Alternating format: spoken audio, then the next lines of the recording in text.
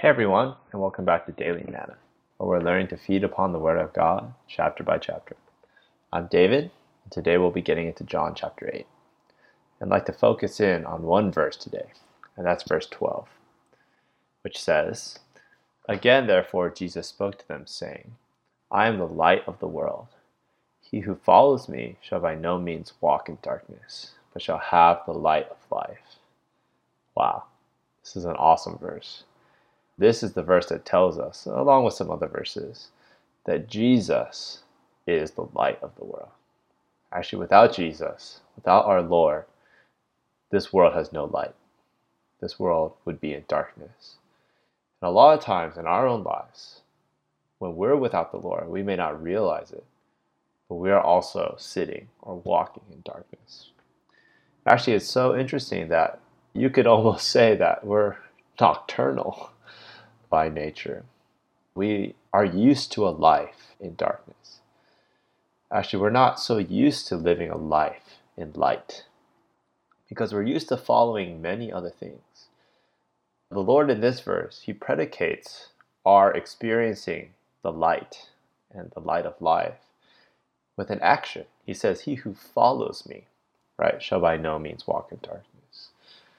Only when we follow the Lord do we live a life in the light. When we follow other things, often what we follow may be the tide of this age, whether that's society, culture, maybe our friends. When we follow these things, we find ourselves in darkness. Maybe not even following other people or other things. Maybe we just follow our own preference, our own will, what we want. Actually, we're in darkness. And of course, this is not so pleasant to think about, but it's what the truth says. And actually later in this chapter, the Lord says, "You shall know the truth, and the truth shall set you free." So this truth will set us free when we realize that darkness comes from not following the Lord and following our own way or following the way of the present age, society, these types of things. Oh, how we need to be saved from darkness. In the Bible, darkness is related to death. And as the Lord says at the end of this verse, light is related to life. And this life here is not just our biological, physical life. It's the divine, eternal life of God. This is the type of life we want. Actually, this is what deep down inside we long for.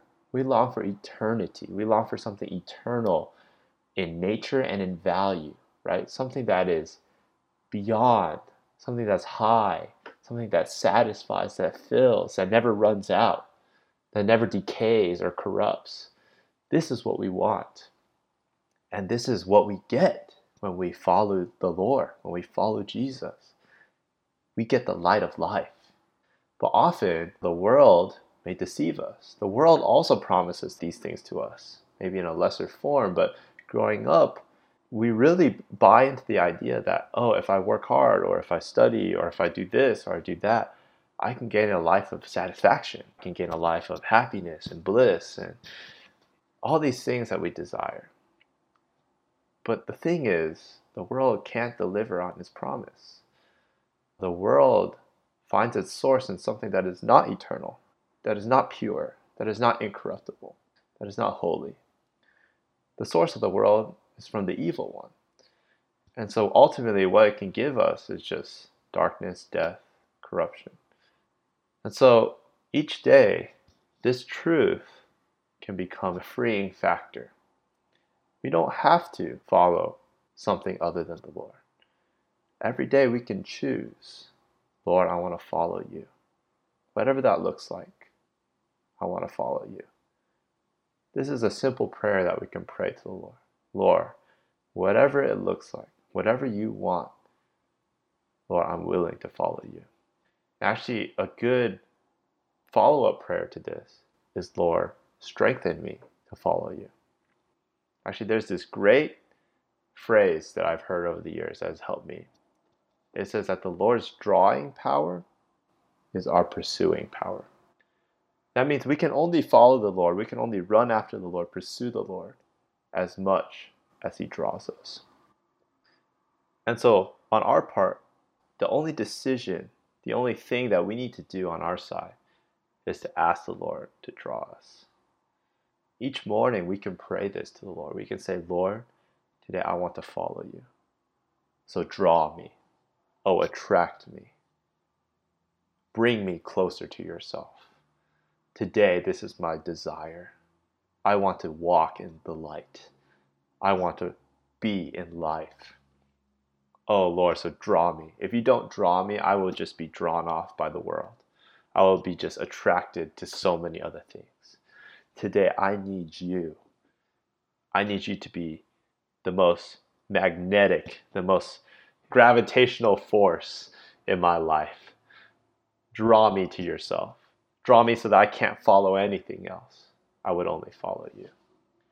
Oh, I tell you, the Lord loves to hear these prayers. He will answer this prayer. So I hope this would become a staple in our prayer life with the Lord. Every morning, every day, we would ask the Lord to draw us to follow him. In this way, we could have a life that is full of light and full of the eternal divine life of God that fulfills our every desire. Well, that's all we have time for today. Thanks for tuning in, and keep enjoying the Bible.